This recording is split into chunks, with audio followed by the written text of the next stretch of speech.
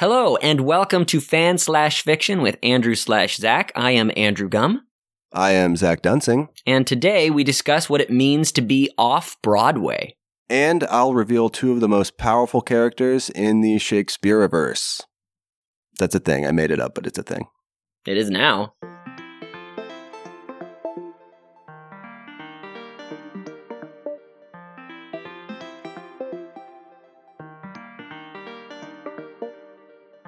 What was your week like? Oh, this week has been super crazy. For example, right now I'm recording on Lindsay, my wife Lindsay's computer, because I left mine with a student because I've just been running around like crazy. That doesn't really explain anything. Yeah. I'll Tarantino for a second. Yeah. So we're doing the 10-day film festival at our high school, and today was day 10. So everybody's supposed to be getting in their films. Nobody did it on time, so everybody's freaking out, and they're trying to airdrop it onto my computer. So I'm, meanwhile, running the play, which is our high school play that I'm directing, and trying to do that while my film students are rushing in after school, trying to make sure that they can get their film in on the deadline, which is why I just gave them my computer so they could airdrop it onto it so I could, continue working on the play. I would never just give my computer to anyone, let alone a teenager. Yeah, I see now that maybe that wasn't the best judgment considering I left it with them. Yeah, not only did you give it to them, you forgot about it. Yeah, which hopefully gives you some insight into my mental state at the time. Hopefully it gives our audience some indication into your mental state. At all times? Most of the time.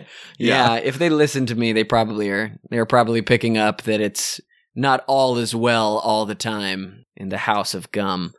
But yeah, so that was crazy, and the play's coming up, and the film festival has been jamming, so it's been a hectic period of time. How you doing? Pretty good. Former student of mine is wanted by the police for a homicide. Wow, that's terrible. It is terrible. I didn't really. He wasn't. He came into he worked out of our space sometimes. He was a nice guy, but he wasn't really a student of mine. I didn't spend that much time with him. Gotcha. But yeah, it was like a robbery scenario gone wrong, I think. Oh man. It was robbery scenario, so it was already not going great for the the victim, but it I guess escalated. Yeah. Allegedly.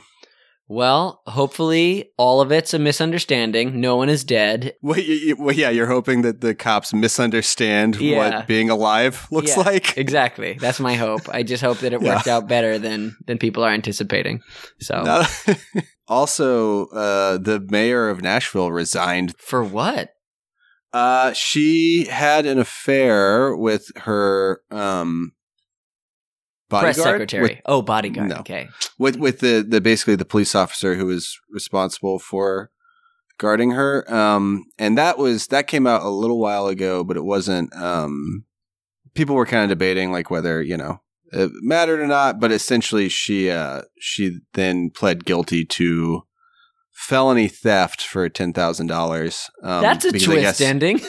Well, yeah, because I guess they did a lot of like trips or something. No one knows exactly what the $10,000 were for, but there is a couple of like overseas trips I think that they took, just the two of them, on the taxpayer's dime. So I think rather than drag this whole thing out, she resigned and pled guilty to that. She's on like probation now. Oh my gosh. I also feel like if you're going to steal money, steal more than $10,000. I know. That's the thing. She's on probation for 3 years and she has to pay back the $10,000. I could do that over the course of 3 years. Like that's... Yeah, it's like eat out less for 3 years. That's maybe $10,000, Yeah.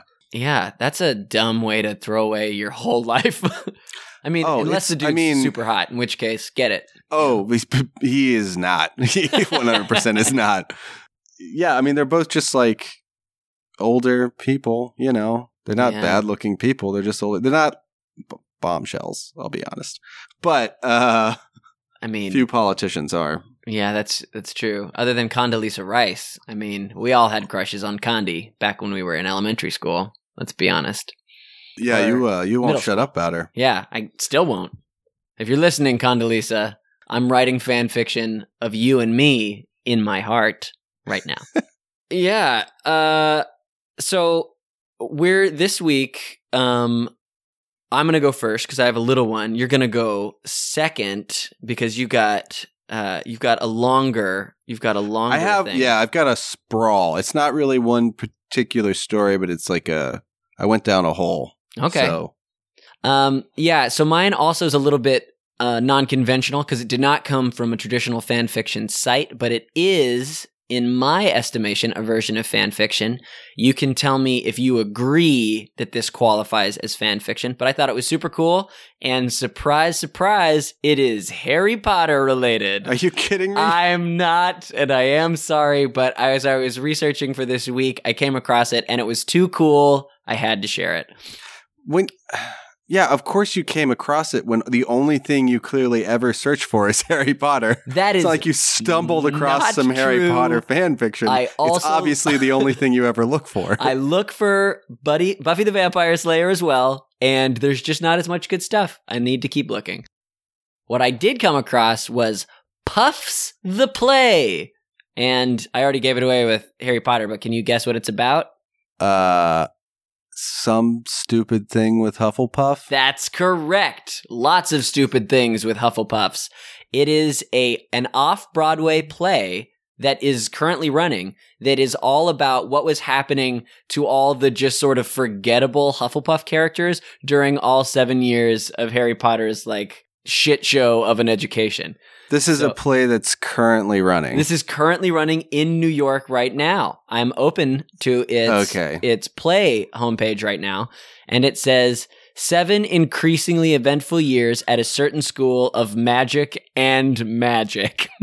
I thought that like by off-Broadway, maybe you meant like Phoenix, Arizona. Like way so off-Broadway. So off-Broadway that it's actually something I made up and isn't real. Right. It's way off Broadway. Yeah, so I guess it's in that regard, a figment of Andrew's imagination. We're an off-Broadway play too, in that we're speaking and we're not on Broadway. And this is a podcast. Yeah. Well, we're keeping it loose. So yeah, it's running currently, and so everything I was reading about it, so that's why mine's going to be a little bit extra short this week, because I was unable to see it, but I saw interviews with the cast, I saw synopses of the plot, and then just reviews of it. You were unable to see it? You didn't fly across the entire country to review this play for our podcast? I know. Our off-Broadway podcast? I'm disappointed in myself as well, but I did not do that. Thanks for rubbing it in, Zach. But, yeah, so it looks really fun. It's being well reviewed. They're doing a Kickstarter to try to make it into a movie, which I think would be fun. Maybe not so fun that I will actually donate to it, but hopefully they will be successful. I feel like they probably hit the highest watermark they could with making it a play. I don't think they should sink further resources into this. Yeah, but again, I haven't seen it, so. It looks fun. So what they do is it's a story of the 7 years, and you've got all their characters, and they come out and do things. And apparently, this is building on some of the conversations we've had in the podcast. The saving grace, or the part that people really love, is they have super, super deep cut humor that is based on the books. So their whole thing that they're building on is kind of the conversation that we're having, right, about, does this thing stand on its own? Does this thing have its own legs independent of itself when it's building on a language that you already have as a fan of pre-existing franchise? Like if you love Harry Potter so much that you're willing to come out and see Puffs, then instantly you have a ton more buy-in. If it's only good, you're more likely to think of it as great because it's already building on a beloved, because you're for some reason that much more invested.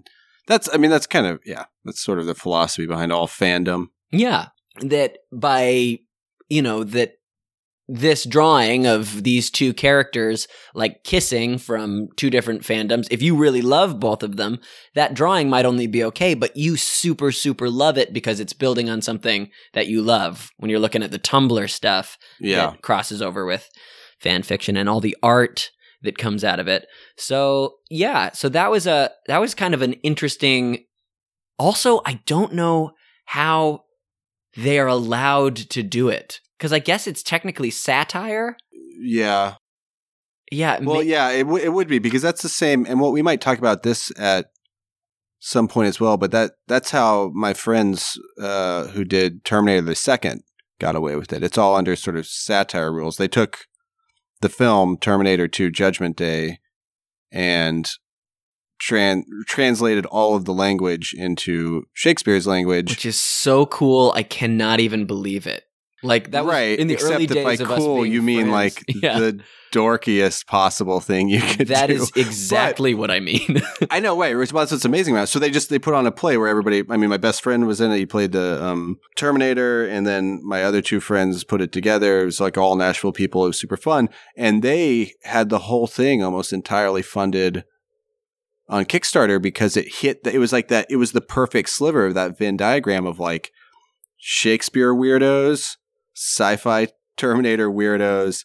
Those people like show up in droves in the blogosphere, and they commit to Kickstarter. Well, yeah, because it's like it was so niche that it really found an audience. Yeah, and I feel like if you're trying to start out as an artist, you need to be able to capture people's imagination somehow. You need to, if you aren't an established name, if they don't have any reason why they would want to, just pick up something that you wrote, then having something to leverage that they already like is a good way to make something. Now, it is a flagrant violation of copyright law. Well, yeah, and it's that other thing of like, well, at the end of the day, though, like that. What's this art conversation we're having? Like, there is something purely creative about it that we always talk about. Like, the pure creative impulse is there, and that I think is the majority of what qualifies something as art. But at the same time, it's nothing without Shakespeare. It's nothing without the work Shakespeare did, and it's especially nothing without the work James Cameron did. Oh, totally. Shakespeare is a hack compared to James Cameron.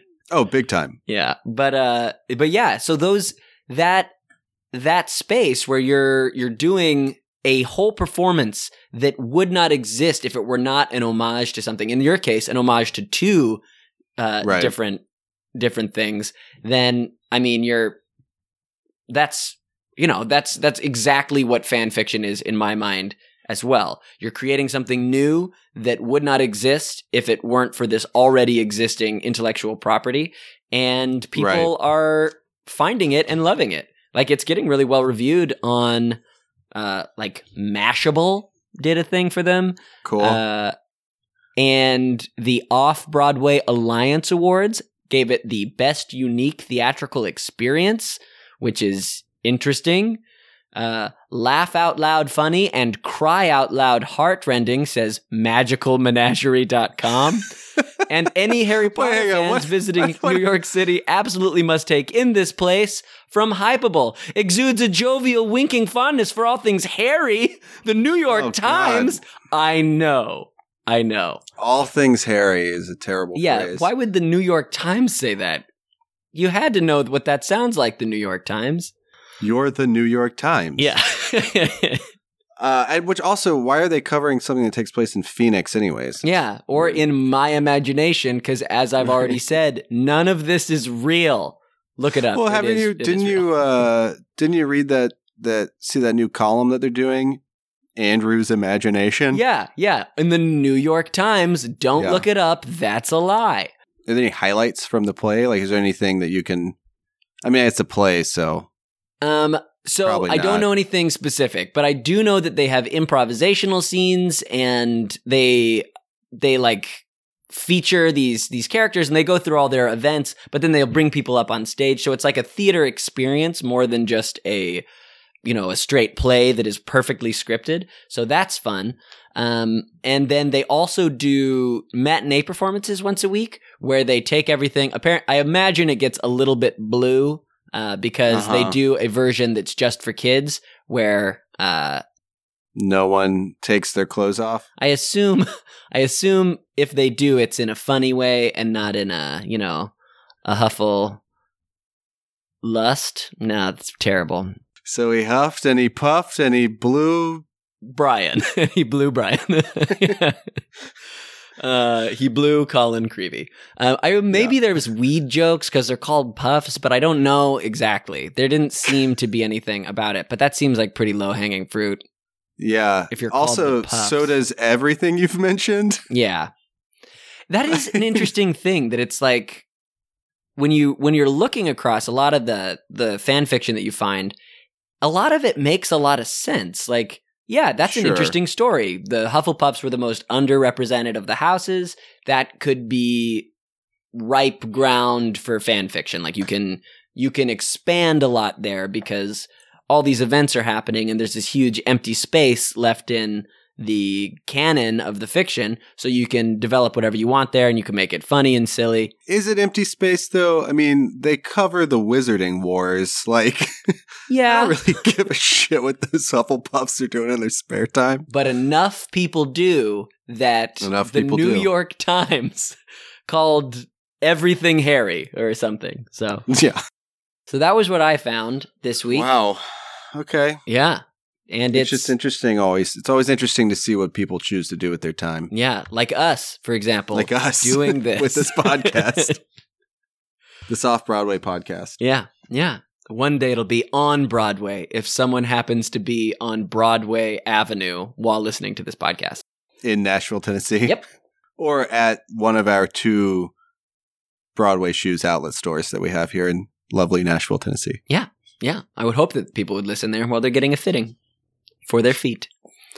So what'd you find this week? I got to figure out kind of the best way to get into this. Although it's very appropriate that you came with a play. We didn't even plan that, but I'm glad you did because I also have a few plays. No kidding. Look at this, huh? It's Kismet. Is it Kismet? I'm not sure if that's the right Yiddish word. I don't do Yiddish. Okay. So the first one is written by Villain Obsessed Girl. Cool. And it's titled Oedipus Rex Final Fantasy VII. You had me at Oedipus Rex Final Fantasy VII. I hope so. So it's like, it's broken down. It's got a list of characters, which are essentially a bunch of crossovers between Oedipus and Final Fantasy VII. Would you like to explain the story of Oedipus real quick? Yeah, I'd love to. So in the story of Oedipus Rex, there is a prophecy that says that the son of the king will kill his father and marry his mother, and the entire nation is going to crumble because of that. Mm-hmm. And because of a set of circumstances. Yeah. And so the king goes out to the desert, decides he's going to keep this prophecy from happening, pierces the ankles of his infant son, leaves him to die in the desert. Long story short, he survives and unwittingly makes all those things come true. Kills his dad, just as like he's going by and makes him angry. He kills his dad in at a road crossing. Yeah. They get into a scuffle, and then he goes back to the kingdom. He marries his mom. He blinds himself when he finds out. Mm-hmm. It's where the term Oedipal complex comes from. Yeah, it's when you thing. have the hots for your mom, that's an Oedipus complex, but it's based on a Greek myth. Tragedy. Greek play. Not myth. Tragedy. Yes. Written by Sophocles? Anyway, continue. Can't remember. Aristophanes. Yes.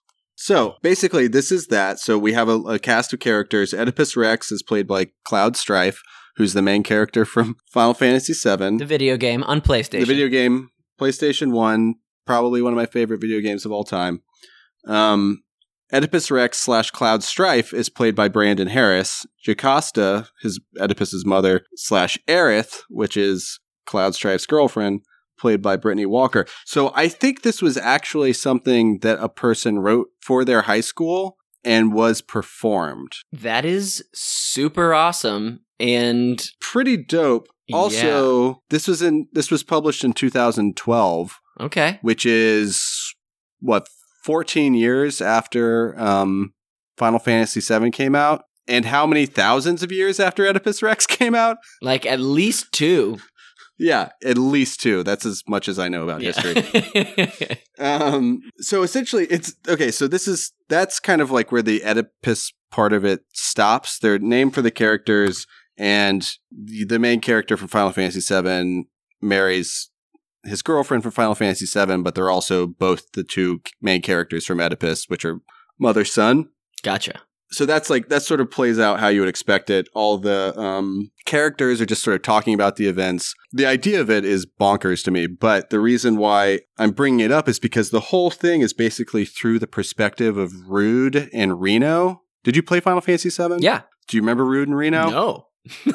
Exactly. So they're these 2 characters that pop up like periodically. Like they kind of work for the bad guys, but they also kind of spend time with the good guys. They just sort of...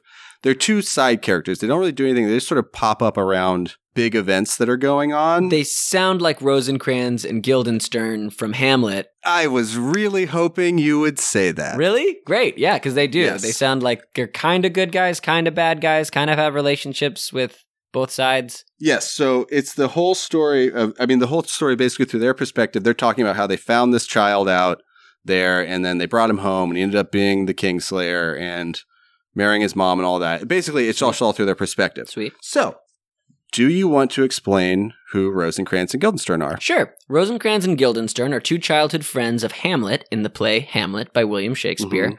Mm-hmm. They are brought in to try to cheer up Hamlet and then made to unwittingly take Hamlet to be executed by the King of England. Hamlet finds the letter that means that he's going to be killed by the King of England, changes it so it's not him that's going to be killed, it's going to be Rosencrantz and Guildenstern that are killed instead, gets off the boat during a pirate scuffle, goes back, and then kills his uncle and dies. But Rosencrantz and Guildenstern never were trying to hurt anybody, they just got caught in the middle of a very bad situation. Lovely. Now, do you want to explain Tom Stoppard's play, Rosencrantz and Guildenstern Are Dead? Yes, I would. Rosencrantz and Guildenstern Are Dead is a play by Tom Stoppard, which follows all the events of Hamlet from the perspective of Rosencrantz and Guildenstern, which sounds very similar to what you're talking about with and they sort of and Rowdy? Reno and Rude and Reno. Rude and Reno. Yes. Where you get to see all of these events of the play from an outsider's perspective.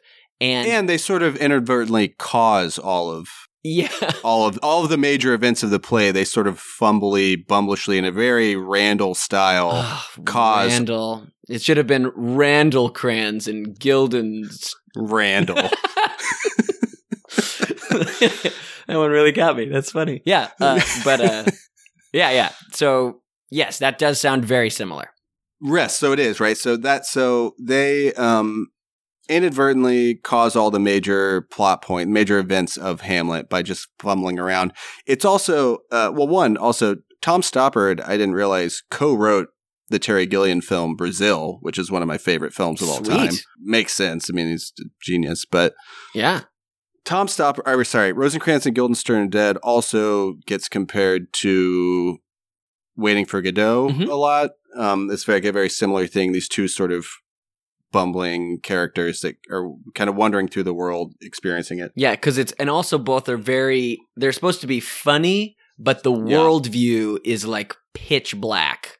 Totally, yeah. Like in Rosencrantz and Guildenstern Are Dead, the characters Rosencrantz and Guildenstern die off stage in Hamlet. Yes. And like they're getting ready to just like disappear. They know they're going to die, but they don't know how because it never really says it in the play. And then they're just gone. And then it's over. Right. So, yeah. It's pretty intense. So the Oedipus thing led me to Rude and Reno, which made me think of Rosencrantz and Guildenstern Are Dead, which led me to Rosencrantz and Guildenstern Are Undead. Oh. This is written by Megan Made to Funny in 2013. That's a real... Oh, that's real? Yeah. That's the best! This is a story I'm reading in the podcast we're doing right now. So this Broadway. Is happening too? Oh. We are recording it right now. This is all very exciting. Continue. Good. So, just wait, man. So... This one is written. This one has it has stage direction. It's written like a short play, and I'm assuming, honestly, this is. another person's high school project, because that's when I read Rosencrantz and Guildenstern are Dead in high school. So I'm assuming it was like like an AP English assignment that they ran with. So it opens with Guildenstern going, and then Rosencrantz saying, Guildenstern, are we dead? I don't know. Why? Do you feel dead? Well, no, but what does it feel like to be dead? How should I know? Where are we? Do you hear that? Hear what? A crash. That. What? You idiot. That rustling noise. What? Never mind.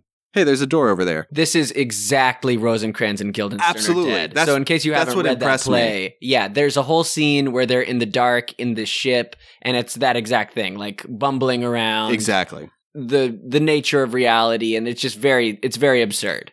It's very existential. I mean, the same with Waiting for Godot. It's a very existential sort of comedy of errors type thing. Yeah. So I'm just going to read this little excerpt of Guildenstern. Rosencrantz, what's wrong with your face? What? What's wrong with your face? My face? Yes, your face. Unless, of course, your face is also my face, which would mean that I am also you as well as me, and you are also me as well as you. Therefore, we are the same person with the same face. Unless I was hallucinating, then you would just be a hallucination, which would make me a hallucination. And a hallucination cannot hallucinate oneself because hallucinations are incapable of hallucinating hallucinations. Therefore, we must be twins. Yep. That's perfect. Right. Yeah. That's just... So spot on. Yep. So it's that. It's a bunch. It's very apropos. It's pretty on point with Tom Stoppard's play, and they go back and forth, and they sort of have this continual sort of funny back and forth dialogue until they run into a bunch of people who are also undead. Are they the people that die at the end of Hamlet? Presumably, but it's not actually specific about that. Okay.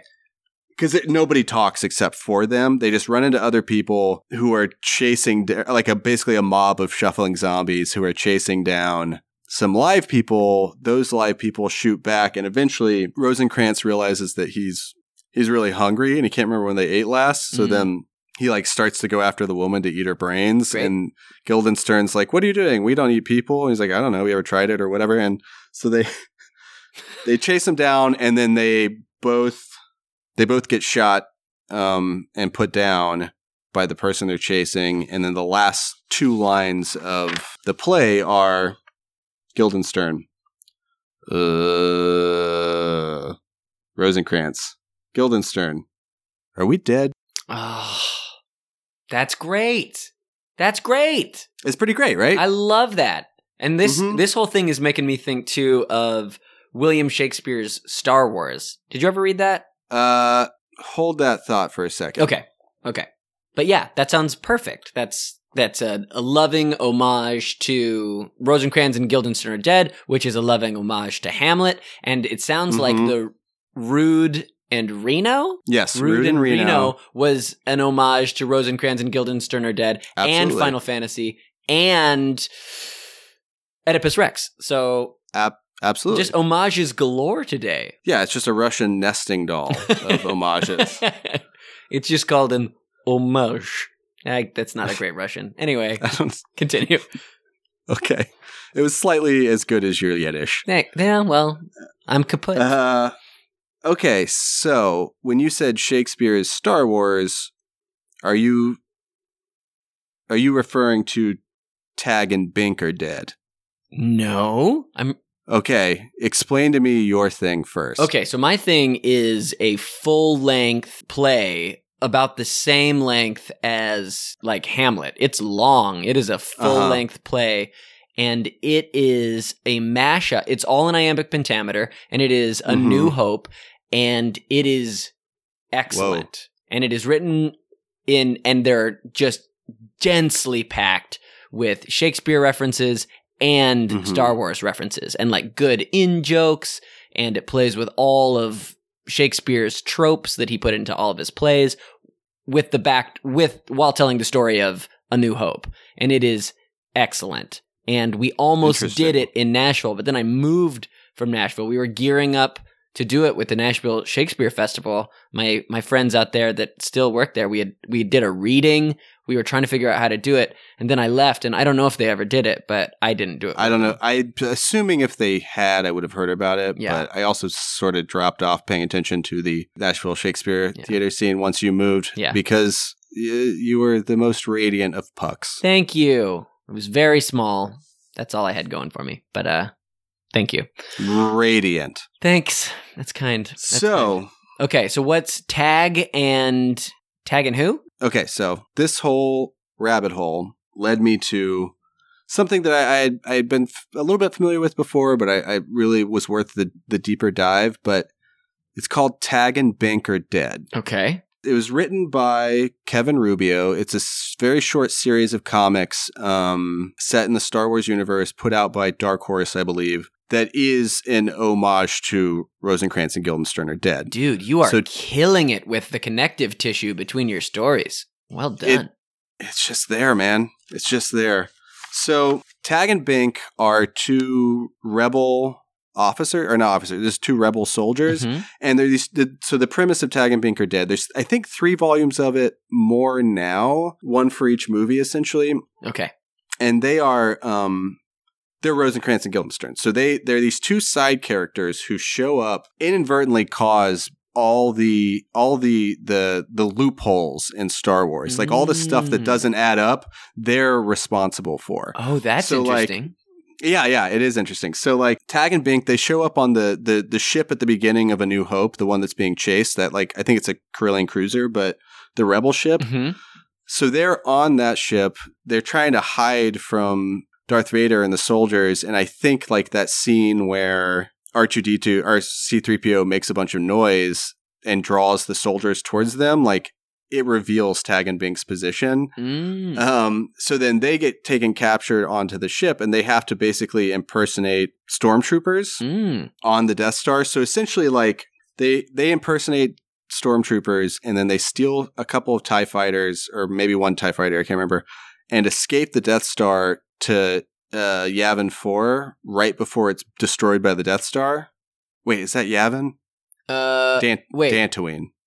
Wait, the planet that gets blown up is Alderaan. Alderaan, yeah, of course it's Alderaan. Yeah, sorry. So they dress up as stormtroopers and then try to escape, and they're the TIE fighter that's flying around in the rubble of Alderaan that the Millennium Falcon runs into contact with. So like there's a whole thing of like, why is this TIE fighter so far away from the Death Star? Like, what's it doing in this freshly minted asteroid belt that is the rubble of Alderaan? It's these two guys trying to escape, right? Oh, wait, but isn't that an enemy TIE fighter in the movie? Yeah, well, they shoot at them, and then they end up just chasing it back to the Death Star. Oh. So the idea is that like they've escaped, and then they run into the Millennium Falcon, and then they head back. Oh, that's a good recognition of why would there be a TIE fighter out there? It doesn't make a lot. What's it? Well, it's just like all. That's the theme, is that like all that stuff that doesn't really add up, it's like it's these two fumbling Randalls are doing it, right? Great. So, which is what I will call people from now on. You fumbling Randall. So like the two guys that are supposed to be guarding the tractor beam controls and are just like talking about whatever speeder bike or whatever they're talking about, that's Tag and Bink. Great. Okay. They again try to escape, and they're the two TIE fighters that actually inadvertently, this is all in A New Hope. So like they're the ones that accidentally get in Darth Vader's way when he's trying to shoot down Luke in the trench run. I don't recall that, but I'm sure it's real, and I'm sure it's there. Well, he's got a couple TIE fighters that are like flanking him, and then Han Solo comes in, shoots one of those, and it knocks Darth Vader's TIE fighter, and he spins out from the trench run. But it's like, so in the comic book, it's like it's because they blundered again that they cause him to not be able to shoot down. Yeah, that's when he spins away but still survives. Because Darth Vader doesn't get shot down, he gets bumped into, and then like it's all stuff like that. Like through just a series of fumbling misadventures, they're the two guys who end up shooting C-3PO in Cloud City, blasting him to pieces in that scene that takes place off camera. Okay, so it's like all the stuff that like there's a whole thing of like, where is Chewie's medal at the end of A New Hope? Yeah. right? Like, it's like, why did Chewie get a medal? No. They so they steal the Tiderian, which is that 3 sort of winged officer vessel that is used in the Empire or in Return of the Jedi, the one that they used to sneak onto Endor. Okay. So they steal that after the first Death Star is destroyed. They steal that to escape the first Death Star, and then they fly it to Yavin 4, where the Rebel base is, and they show up late to the party, and they find Chewie's medal just like sitting on the floor. Oh, so basically these guys just are in the wrong place at the wrong time, and they keep stealing ships. Yeah, basically. They keep stealing ships. You know that scene where, what is her name? Mon Mothma? Or whatever is like... They're talking, it's in Return of the Jedi, they're talking about where they got the blueprints from for the new Death Star. And she's like, many Bothans died to receive this data. Right. Or whatever. Which, you know what I'm talking about? Yeah. Because when I was watching Rogue One, I was expecting to see the many Bothans. Who are the Bothans? How did they die? Well, in Tag and Bink, it's just a guy named Manny. No. Manny Bothans. Manny and Bothans. He gets the plans to them and then inadvertently like gets killed. That is such a good joke, Manny. It really Bothans. is. It's like there's like a little panel of him just being like, "Hey, Manny Bothan's at your service." That's great. That's great. So it's great. So just like, I mean, you get the idea. There's just a couple of highlights. Like essentially, they're also the 2 Imperial guards that watch Luke and the Emperor fight. Oh. That's why they don't do anything. They're just like hanging out watching. But then so they end up dying on the second Death Star. And then in the final scene of Return of the Jedi, they're also ghosts. They're just slightly out of frame. Oh, that's so good. So because when they do go through, so there's Tag and Bink Are Dead and Tag and Bink Revenge of the Clone Menace. Okay. I'm into which that. is all the prequels, and essentially they were also in Jedi training, but were really shitty at it. Like they were also Padawans, so they're just terrible. Yeah, they're really bad at it. They blunder everything. Padawans, nailed it. Nice, nailed it.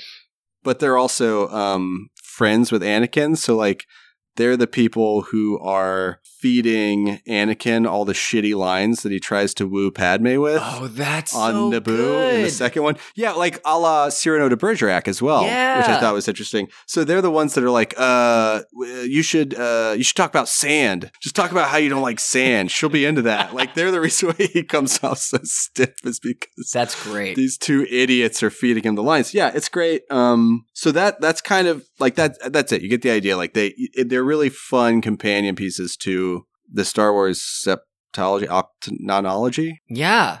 At this point. Which I kind of feel is the same about Rogue One. Rogue One feels like a perfect fan film. Rogue One is a fan film. Arguably, so is The Force Awakens. Yeah. Yeah, because it's just a retelling of A New Hope.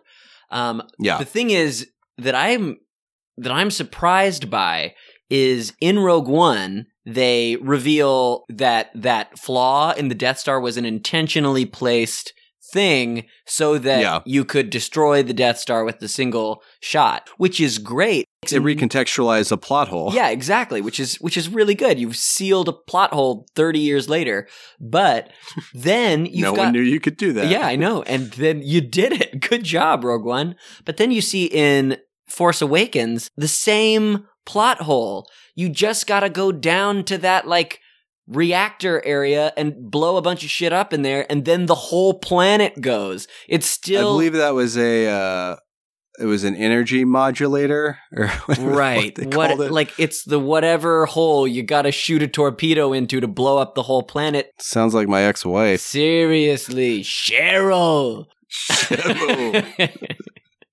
Okay, so. So the last thing I have to say about this is that Ron Howard posted a tweet the other day announcing Tag and Bink were going to be in the Solo movie. Really? So he basically, in this one tweet, made them canon. Oh, that's amazing. Oh, yeah. So these 2 guys are playing Tag and Bink. I don't know who's playing who, but one of them is John Kasdan. Don't know who that is. You do know who that is, actually. He co-wrote solo a Star Wars story, and he's the son of Lawrence Kasdan, who wrote all the good Star Wars movies. Oh, okay. That's cool. Not to be confused with his brother, Jake Kasdan, who directed Walk Hard, the Dewey Cox story. But I like him too, though, now. I know, right? The Kasdan clan is doing well for themselves. Generationally killing it, those Kasdans. Yeah. I like the perfect idea of the nepotism. Yeah. Right? Yeah. I like the perfect idea of the nepotism of Lawrence Kasdan, like, making a new Star Wars movie after 30 years and like, yeah, I'm restarting this new franchise and my fucking son can do the solo story. Yeah. Nobody gives a shit about that. Yeah. I mean, it's perfectly matched to skill. Yeah, it's just like, hey, we'll keep it in the family, but you can write this one. Just, use my voice. You spend enough time with me, son. You get the prequel spinoff. Yeah. Your other brother, he's doing fine. He's doing those funny movies, those funny pictures. He's doing those funny. He also Jake Kasdan also directed Orange County, which is a favorite of my wife's. Yeah, Orange County's great. Yeah, it is. That's the Kasdans. The Kasdans, man, they're doing great work. Yeah. So I really feel like we covered a lot tonight. Yeah, I feel very good about this. I'm very happy about a lot of this stuff existing. Mm-hmm. Which is better than being just so sad that now I know that a thing that should not be is. This is the opposite of that. What should not be? I don't know, like Garfield and calzone tits? I mean, maybe that should be too. I'm not going to try to hate on Garfield. That's pretty I think at the end of the day, who are we to judge? True.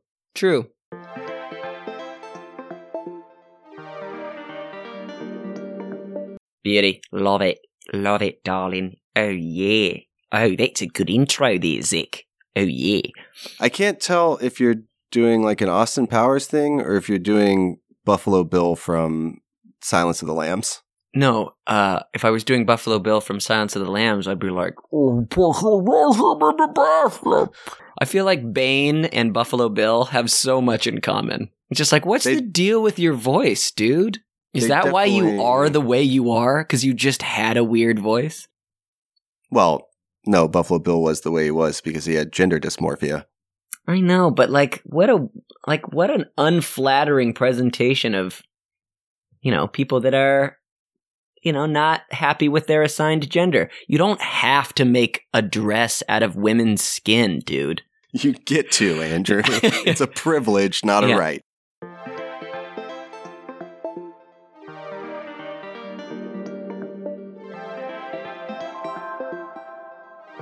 As always, if you'd like to hear more of our stuff, go to fanfiction.show or anywhere else that you go to get your podcasts.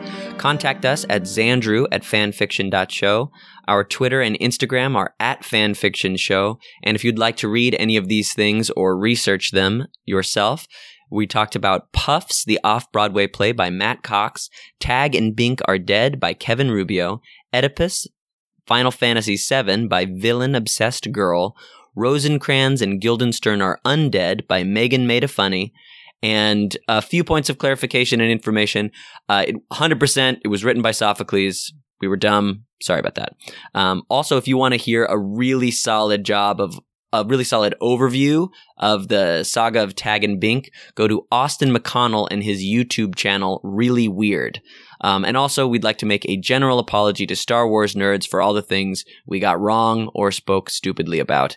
Though, if you don't have a pretty good constitution against us saying stupid stuff about things we don't know a lot about, then this probably is not the show for you. All right. Thank you so much again. We will be bringing out new content soon. Talk to you later.